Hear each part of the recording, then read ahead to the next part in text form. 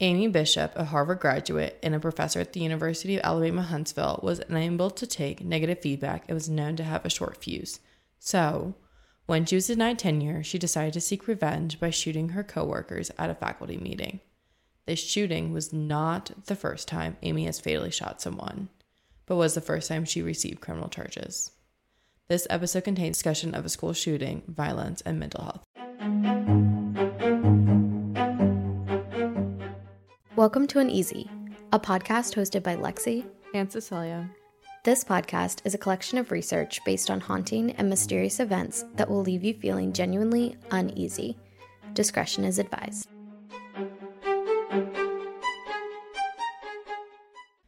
So, Lexi, can you describe, in your opinion, what the stereotypical school shooter is? Yeah, I think that when I think of school shooter, I unfortunately think of young adult white male. I think of like a high school age student to, I don't know, mid-20s range. I definitely think white male. Just as I think that stereotype falls in line with serial killers as well. So yeah, that's definitely what comes to mind. And I would agree. I think that's the typical stereotype that a lot of people have. But let me take you back to February 12th, 2010 at the University of Alabama in Huntsville. And maybe this will change your perception just a little bit. So the biology department was having their routine staff meeting.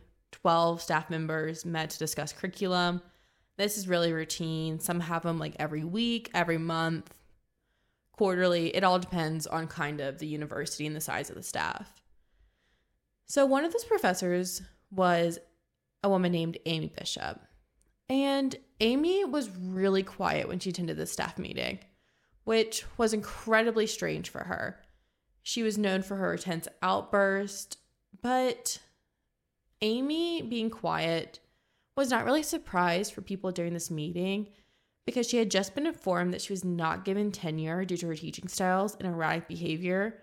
So everyone thought that she was just like pissed off and she was kind of sulking from the news. That's like enough to make a lot of professors really mad. Tenure's a big deal. Tenure is what every professor, I feel like, is trying to achieve. It gives them stability within the university that they're at, and it also increases their pay and gives them more flexibility on what they can be teaching. Oh, yeah. It gives them so much freedom. So much freedom.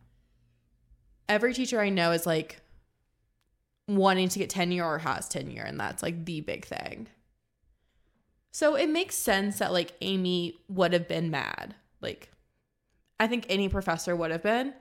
But then the meeting started to wrap up, and as everyone still thought Amy was sulking, it come to find out she wasn't sulking, but she was plotting. So the meeting was planned to wrap up at 4, and as they were finishing their last remarks, Amy got up, pulled out a Ruger 945 automatic pistol, and started shooting. Oh my gosh. She essentially started shooting round robin at the table. One survivor said that it was not random shooting at all, that it was execution style. Those who were shot were on one side of the oval table. The 5 on the other side dropped to the floor. Amy fired several rounds, fatally hitting 3 coworkers. These coworkers' names are Gopi Padilla, which is the chairman of the biology department, Maria Ragland Davis, which was an associate professor of biology, and Adriel D. Johnson Sr., which was also an associate professor of biology. The 3 others that were injured were 2 professors and 1 staff assistant. And then Amy tried fatally shooting her old friend, Deborah Mortley, which was honestly one of her only friends that she had at the university. So Amy was not holding back from anyone, and she went to pull the trigger on Deborah, but the gun clicked. So no one really knows what happened. It could have jammed or ran out of ammo. And Deborah is a hero in the situation. She had begged Amy to stop in that moment, taking advantage of the seconds that she had. And she took that gun clicking as a perfect time to push Amy out of the door And then she gathered all the rest of the survivors and blocked the door with the round table that everyone was sitting at. That's crazy. Honestly, go Deborah. I was going to ask you if she had been aiming for those who she fatally hit. But then after hearing it, it sounds like she was just kind of shooting whoever, like just shooting the whole room. Everyone in that room was a target that day, and a lot of people within your department in college do play a role into you getting tenure or not. So a lot of them were part of the board that decided, including her friend Deborah. So I think that she just saw everyone as an enemy that day. I mean, some of these people were associate professors. Like, some of them didn't even have tenure themselves. Right. But they were still planned victims of this. I think if she had more time, more ammunition, then sadly everyone could have been fatally shot that day. This just seems very manic and very extreme to me. Very, very extreme. I mean, obviously, any shooting is very extreme. But this, I feel like, I don't know if it's just because she's not the stereotypical mass shooter, but this is just really surprising to me.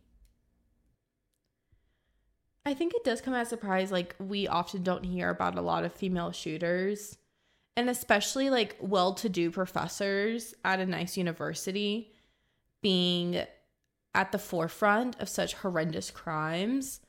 But I think it goes to show that, like, when people lose all like a sense of normalcy in their lives, and they can be like really pushed, especially if they have like pre-existing aggressive triggers, to commit heinous acts.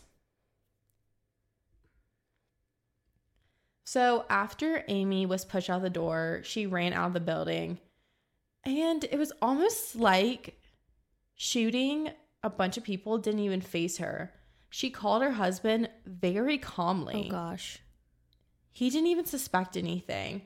And she just said that she had finished her work for the day. Amy at the time was teaching about 5 classes in total. So she just said she had finished teaching for the day and to be picked up. On her way out, she disposed of her jacket and gun in the girls' bathroom. And then she just walked out of the bathroom and out the front door of the building. That's so wild. That is so wild. How that is the same level of like disconnect that we talk about with serial killers, with people that have a fixation on this high that you get from killing, which not always is associated with mass shootings, I feel like. A lot of school shooters that we have seen have decided to take their own life in the end because they, one, don't want to deal with the consequences, or two, they have like begun to realize the extent of their actions. And or if they don't take their own lives and they do try running away, but for someone just to be like, hey babe, come pick me up, like ready to go, you know, finish my work for the day. Just tossed a gun in the girls' bathroom. Like, what? It is pretty, it is. I feel like this is a lot different of a situation than what is normally on the news. So as she walked out, her husband was actually just like pulling up in perfect timing. And this was at the same time that the school was going on lockdown, and the police started to really surround the building. So immediately, as soon as police saw her, they arrested her. And this is where she denies her involvement in the shooting. She states it didn't happen. There's no way. And then when she was asked by the police, like, okay, what about your dead colleagues that you just shot?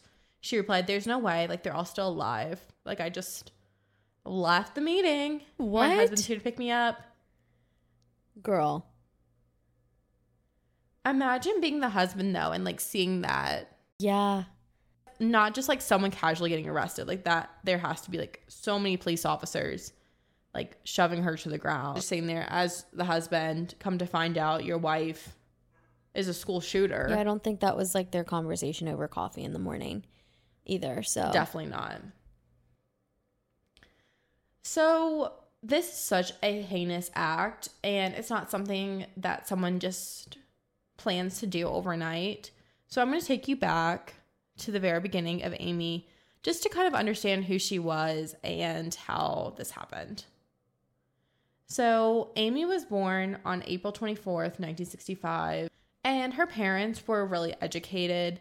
They were very almost unloving in a sense, where they prioritized her education and her extracurriculars over essentially like coddling her and telling her like, I love you, you're great, you're smart. It was more like, why didn't you get A's on all of your assignments today? Yikes. That creates bad things. It does. Those kind of like relationships with your parents, it doesn't allow you to accept failure at any point, and it creates like tensions and the need to always succeed. So she grew up in Massachusetts, and she attended a Braintree High School, and then her dad was a professor at Northeastern University in Boston, and that's where Amy ended up going for undergrad. Her dad was actually an art professor, but she went and studied science there. While she was an undergrad in the year 1986, when Amy was 21, towards the end of her like undergrad 4 years, she actually went home for a little bit. And home was not far away from her college. It's where her dad worked, so she could hitch a ride with her dad at any point of any day. And then whenever she was home for that weekend, she ended up having an argument with her little brother, Seth. But the argument was said and done, as siblings are, you just bicker with each other. He ended up leaving to go grocery shopping with his mom. And then when they came back, Amy had asked Seth if he could help her unload a 12-gauge pump-action shotgun. So Seth was like, okay, sure. That's so random. I feel like that's so random. I just had to like stop for a second. Yeah, so the family did experience a robbery a little while prior. So Amy had learned how to use a shotgun.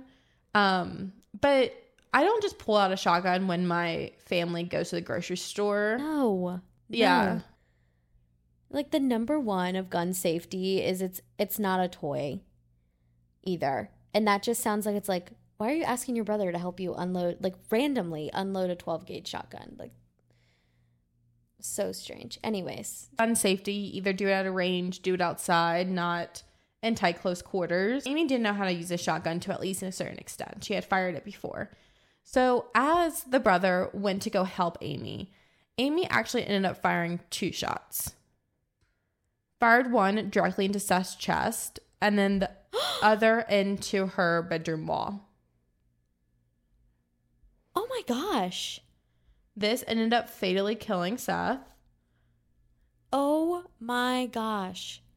That is so terrible. It's like... That's so terrible. So originally this was viewed as an accident. However, as soon as Amy committed this accident, quote unquote, she then ran to a car dealership. While she was running with the gun, she pointed the gun at a moving vehicle, trying to get it to stop so she could steal the car. And then when she finally got to the dealership, she started waving the gun around, saying like it was a robbery. She need to give her a car. The employees were just like, girl, bye. Like, you're not getting a car from us. So after, like, they called the police, she surrendered, and she was arrested. What is interesting, though, is they found another bullet in the chamber of the gun when they arrested her.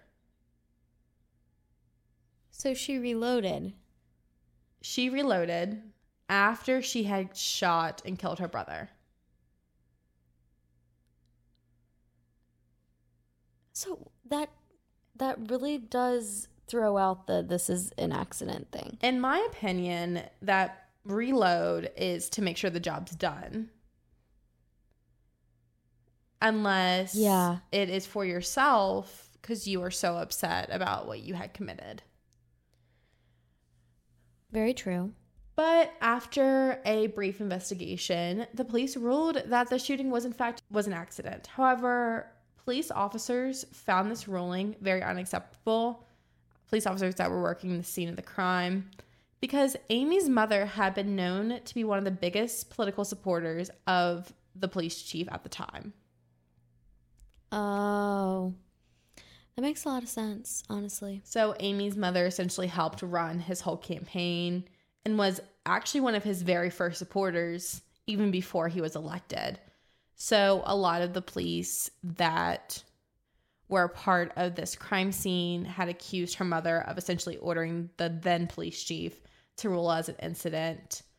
And to make matters more suspicious, after the shooting, the records from the crime had disappeared by 1988. Just 2 years after this incident took place, the records were gone, not to be found. Not detailed reports, at least. There was like a brief summary of what had happened, but there had been no detailed reports left.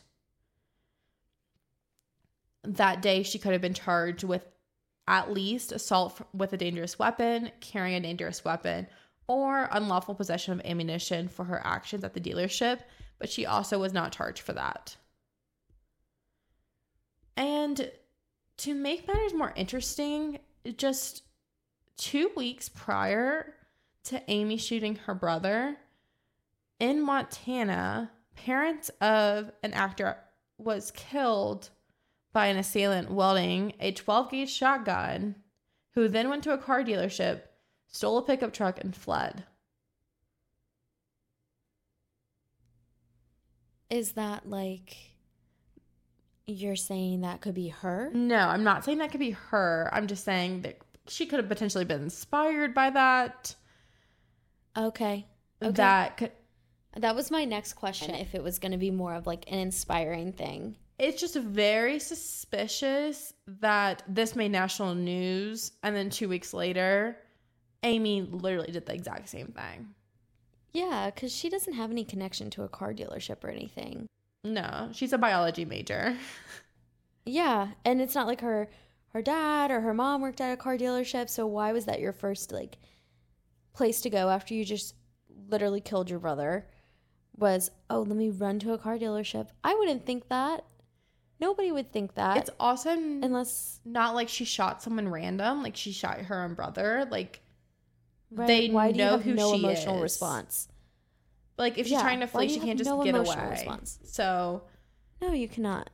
That is Cannot. Amy's red flag number 1. Okay. Then we're going to move to 1993. Amy's record, there's nothing on it by this point. She was found innocent of the shooting, and she goes to earn her PhD in genetics at Harvard University. So, big congratulations at this point. That's really impressive. I will never get a PhD from Harvard.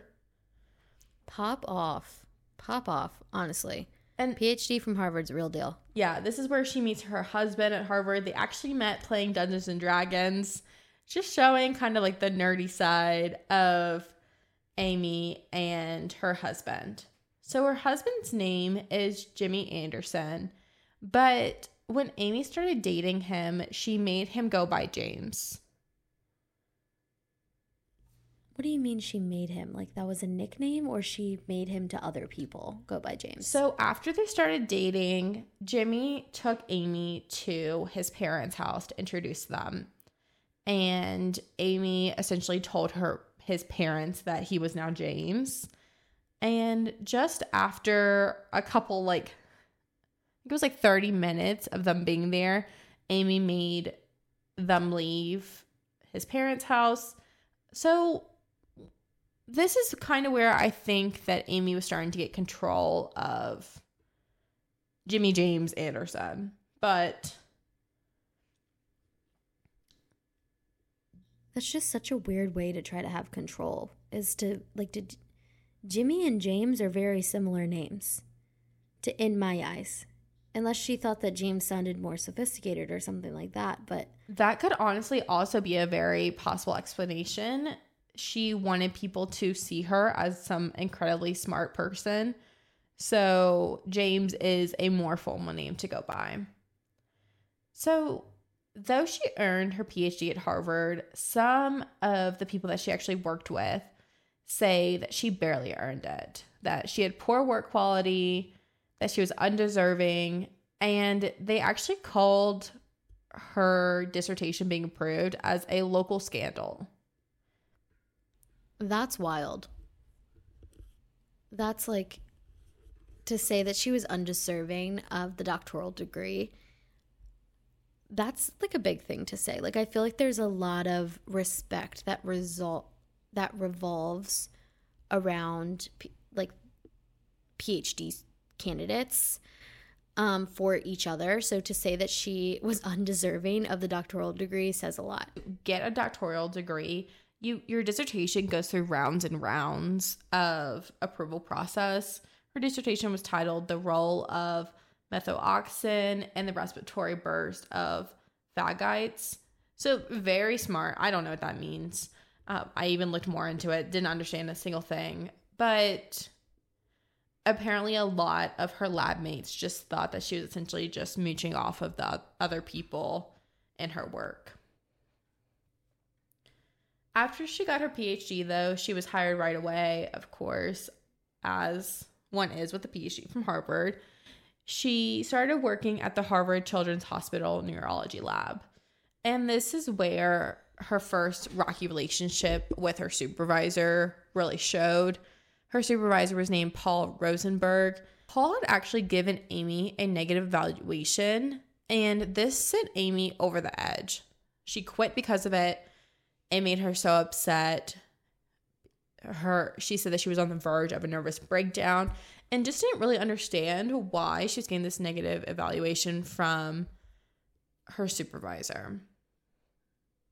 It sounds like that's really a trigger for her then, is stuff around job/school, which makes sense since we were talking about her parents being really hard on her in those kind of areas in life. Amy thought that she was one of the smartest people to ever walk this earth, and she had said that on multiple occasions.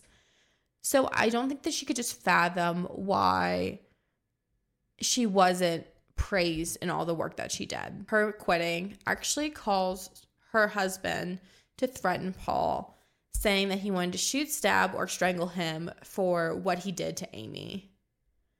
Then, coincidentally, days after Amy left the job, her former boss, Paul, receives a strange package. And this is all during the time of the Unabomber. For those that don't know. Yeah. Kaczynski, he would send pipe bombs to a bunch of different people. I think he sent it to like news outlets. He sent it to hospitals and like scientists and that kind of thing. So yeah, because he didn't believe in the system as a whole. So he targeted like literally everybody. Yeah. Nobody was safe. Yeah. So Paul could have easily been a victim of the Unabomber. He started opening the package and noticed that it was really strained and immediately stopped. So he called and the bomb squad came, and sure enough, they did found a pipe bomb in this package that Paul got. However, it definitely wasn't the Unabomber, because the Unabomber would travel down and send packages through the mail. That's how he got his packages out. This package had stamps on it to be sent out, but it never actually went through USPS. Because you know how they stamp. So somebody took it. Yeah. Yeah, they stamped them to say when it was like packaged or sent. And there was nothing to indicate that it was sent, and never was like placed on his desk from someone inside the hospital that had access. Yikes. So when police asked Paul, hey man, like, who are your enemies? The only person that he had to name was Amy. Rightfully so. And her husband had just threatened him days prior, saying that he was going to kill him. So, of course, the two were investigated. But at the end of the day, no charges were pressed. They just couldn't find the evidence. They searched their house, but there wasn't just enough evidence to prosecute them. So this is red flag number 2 at this point. Moving on to red flag number 3. On March 16th, 2022, Amy and her family went to an IHOP in her town, and she wanted a high chair for her child. However, the last high chair had just been used, like just given to a family, and Amy lost it. She started yelling at the woman that had the last high chair, saying profanities, demanded that she be given the chair.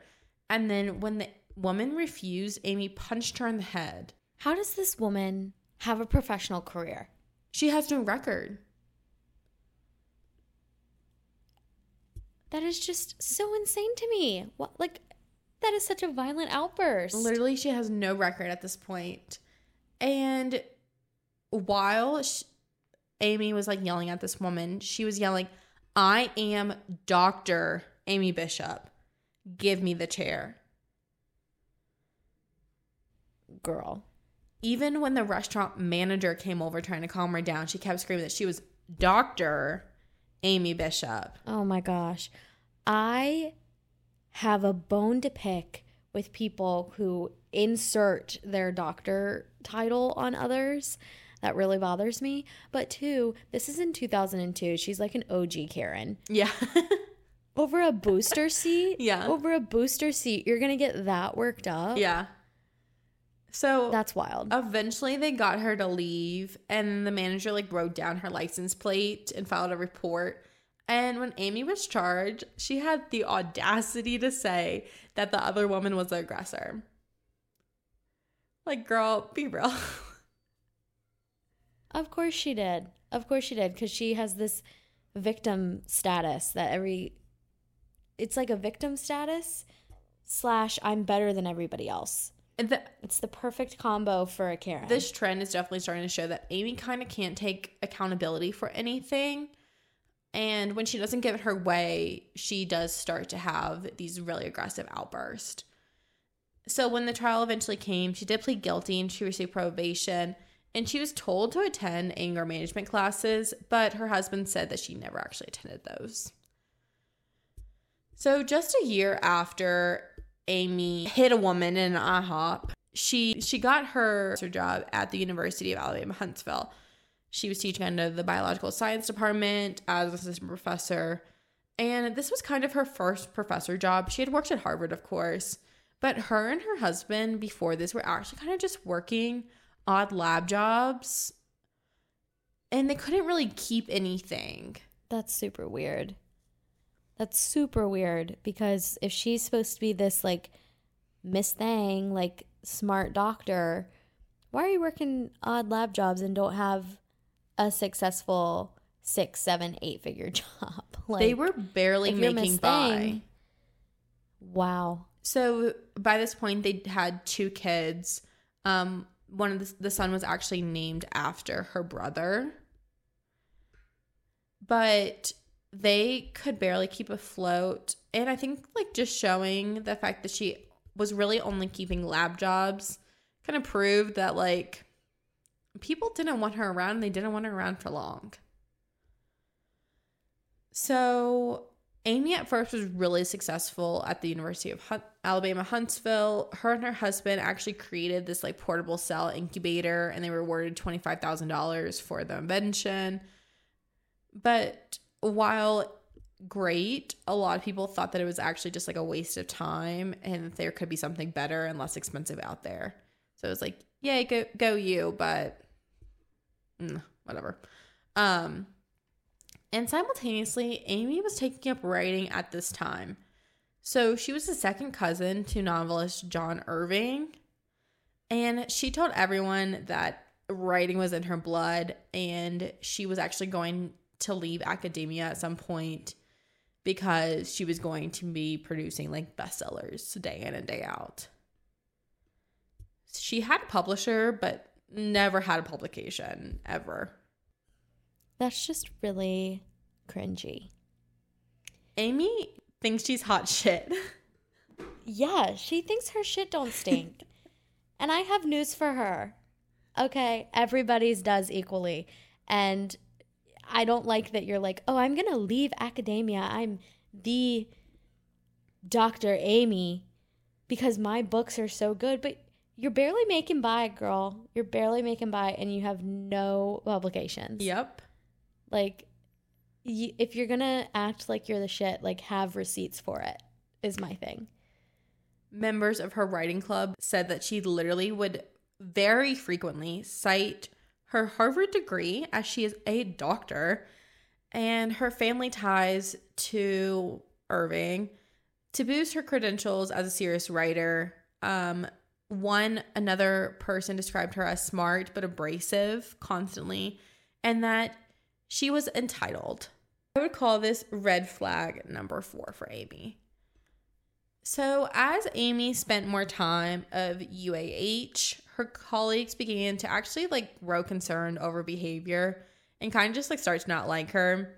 She was described as constantly interrupting meetings with bizarre tangents, left field kind of stuff, strange and crazy. So this is kind of what they were expecting that fateful night, but she was quiet that day. Her rate professor, which for those that don't know, is a website where students just go online after you take a class and rate your professor, see, and other people can see how easy the class is, if there's a lot of tests, that kind of thing. So some of the ratings that she got was she gets off on random ass shit all the time and it's so completely scatterbrained. Dr. Bishop is brilliant. Her research is fascinating. She will surely get the Nobel Peace Prize. She's the best teacher I've ever had. Her lectures are disorganized. Dr. Bishop is very intelligent, but a horrible teacher. So it was kind of mixed, and I feel like that's kind of what we see a lot with Ray Wright Professor. I mean, I've looked at 100 Ray Wright Professors for people I've thought about going in classes with. Oh yeah, I would look at that before I made my schedule. Yeah, and you always have people that really love the professor, and that's where you get so optimistic about the class, and then you have other people that are do not take. But it's really kind of crazy that people thought that she was worthy of a Nobel Prize. Some people really thought that she was the real deal. I think we've all been a bit blinded by professors at times. That's true. Or, people in your lives. These students don't necessarily know her outside of a specific setting either, but that is a glowing review that when you read it to me, I almost thought that it was sarcastic too. So I don't know. That is true. And especially if you're taking an entry-level class, a 101, then you kind of don't know if she's full of shit or not. So if you could just think she was truly brilliant until you get to the upper levels and you're actually, what the heck is she talking about? And Amy used her brazen personality to think that she was above the steps needed to achieve tenure. She did not publish the required amount needed for scholarly journals. And that's a really big thing that's required amongst most universities is you have to have research continuously out there and publications out there. And she thought that her invention was the end all be all essentially for her to get tenure. Yeah, that's not how it works. She also did not receive the respect from her peers or students. She actually dismissed several graduate students from her lab, and others pleaded to be transferred out.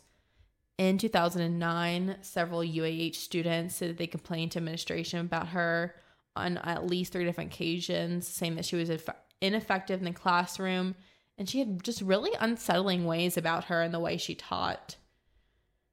A petition was signed by at least a dozen students asking for her removal, and that was sent to the department head. So I'm going to go ahead and say that her teaching style was red flag number 5. Amy, again, just refused to act professionally, and then she would often state that She just didn't need to adhere to the same rules in general, and she needed to be respected by everyone. She didn't have to respect others because her and her husband were geniuses, and it was essentially like a privilege to talk to her. The audacity. Like, how is one such a narcissist? Like, that's wild. Yes, I will give it to her. She's smart. But she's not like Da Vinci out here, like creating the world.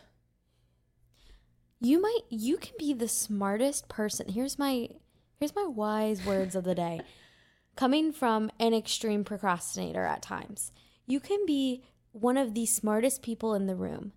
But if you're not putting work behind that, then it means nothing. She's not making any publications. She's not doing any research and making publications for that. She hasn't done anything beyond her invention with her husband. So it's like, where's your actions to back up your words? That's why so many people are not going to respect her, because she's acting like she's all that, but really she has nothing to back it up. There's also never been an IQ test to like prove that she is this extreme genius. Like, if you want people to like look at you as like the Hail Mary of everything, then at least, again, have proof that you qualify to be a genius. So by March 2009, her peers were kind of just done with her, and they had all been a part of her tenure board. So her peers, including her former best friend, had voted, and Amy was denied tenure. This would cause her contract to end the following year, March 2010. Of course, Amy was livid at this, as we can expect. She actually filed a complaint with the Equal Employment Opportunity Commission, the EEOC, saying that this was a sex discrimination, and that's why she was denied tenure. There was a whole investigation launched, and of course, Amy just didn't have the substance to show that this was discrimination against her. She even went as far as approaching several members of the university's board of trustees and hired a lawyer who was finding one problem after another with the process. At one point, she disputed whether 2 of her papers that had been published at the time count towards tenure or not. And she had approached the university president on several occasions to the point that he actually felt unsafe by her. Girl, like, take the L. Take the L peacefully and, like, be classy about it. This is, like, at that point, it's embarrassing that you're acting like that. So, feeling like if Amy would have done things differently after her, like, she did not receive tenure, you can re-argue tenure, and she could have possibly even stayed on for another year working to get tenure again. But she thought that there were, of course, nothing wrong with what she did, that it was everyone else that was voting for her, that they were the problem, and the whole process itself was the problem. Of course, her husband sided with her, saying she deserved tenure and was fit for it and would fight the long haul. But it seemed as time went on that Amy knew she was losing the fight, and that will take us all the way back to the shooting. So, following Amy's arrest from the shooting, she was charged with 1 count of capital murder and 3 counts of attempted murder. The police confiscated her computer, her family's minivan, and a large binder containing the documents containing to her tenure battle.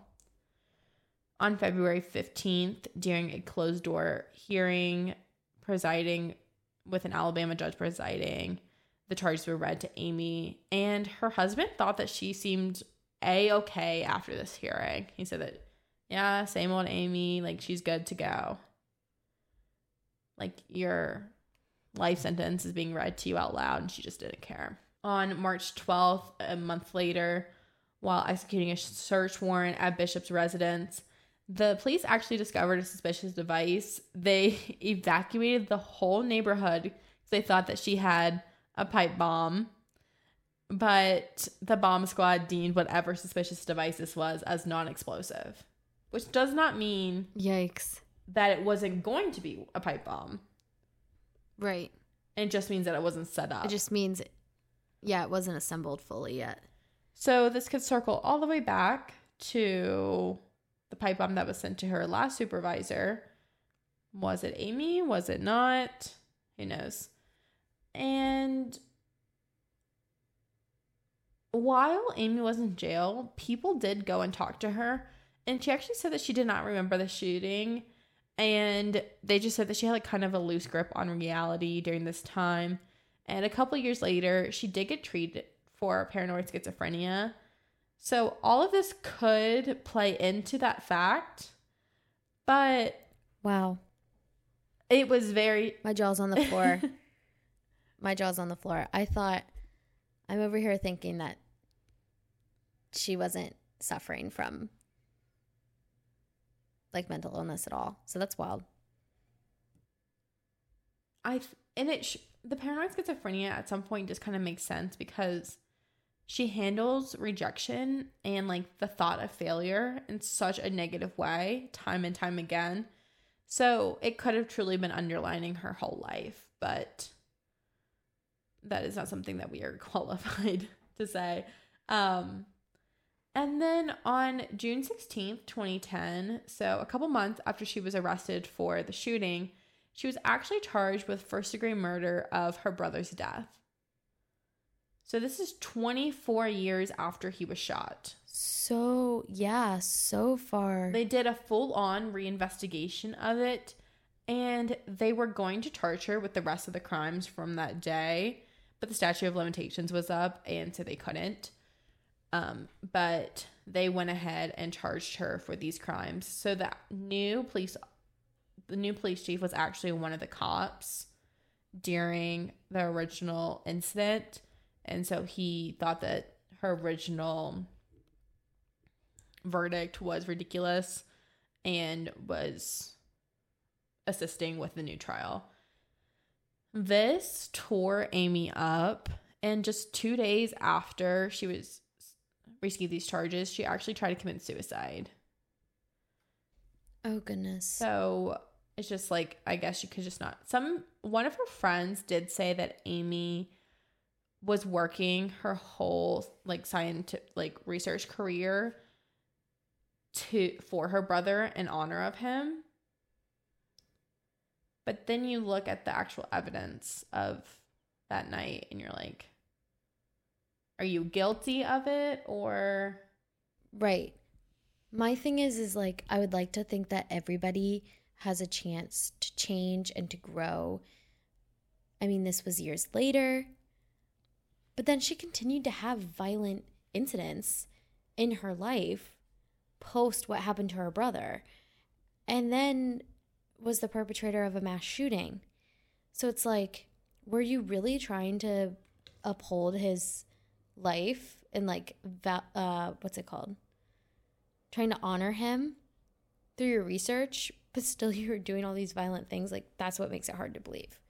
Or were you just trying to have an excuse for the people that did know what happened and show that you were truly innocent the whole time? I think the argument could really go either way. So a couple months after she was charged with her brother's murder, November 2010, two of the survivors actually filed a lawsuit against her and her husband to recover some damages.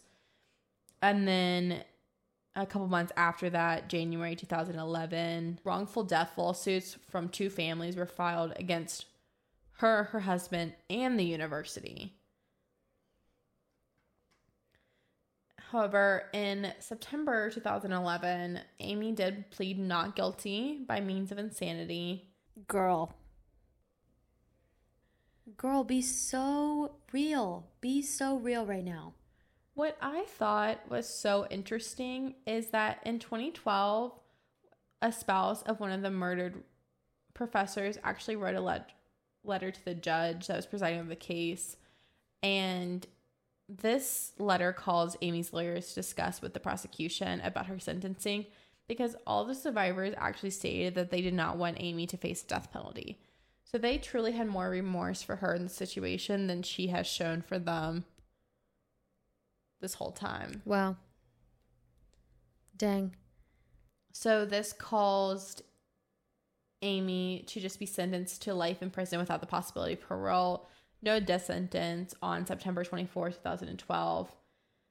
And then after pleading guilty, she waived her right to appeal, but then appealed that on February 13, 2013. She stated that she was not informed of her actual rights that she would be waiving and the punishment that she would be receiving. So she wants the option to appeal her case. This was rejected, of course, on April 26, 2013. And we start to see Amy's remorse in 2015. She did end up apologizing for the shooting while she was writing a letter to the court saying that her lawyers were insufficient. She said that she committed a terrible crime and that she was terribly sorry for the victims and her families and her family. But Amy did take the lives of 3 people and did harm many more. If Amy was investigated for the murder of her brother, 3 lives may have been spared in 2010 and prevented trauma from several more. The mind of Amy Bishop is very complex and her story is even more so. The University of Alabama Huntsville is forever changed due to her heinous acts.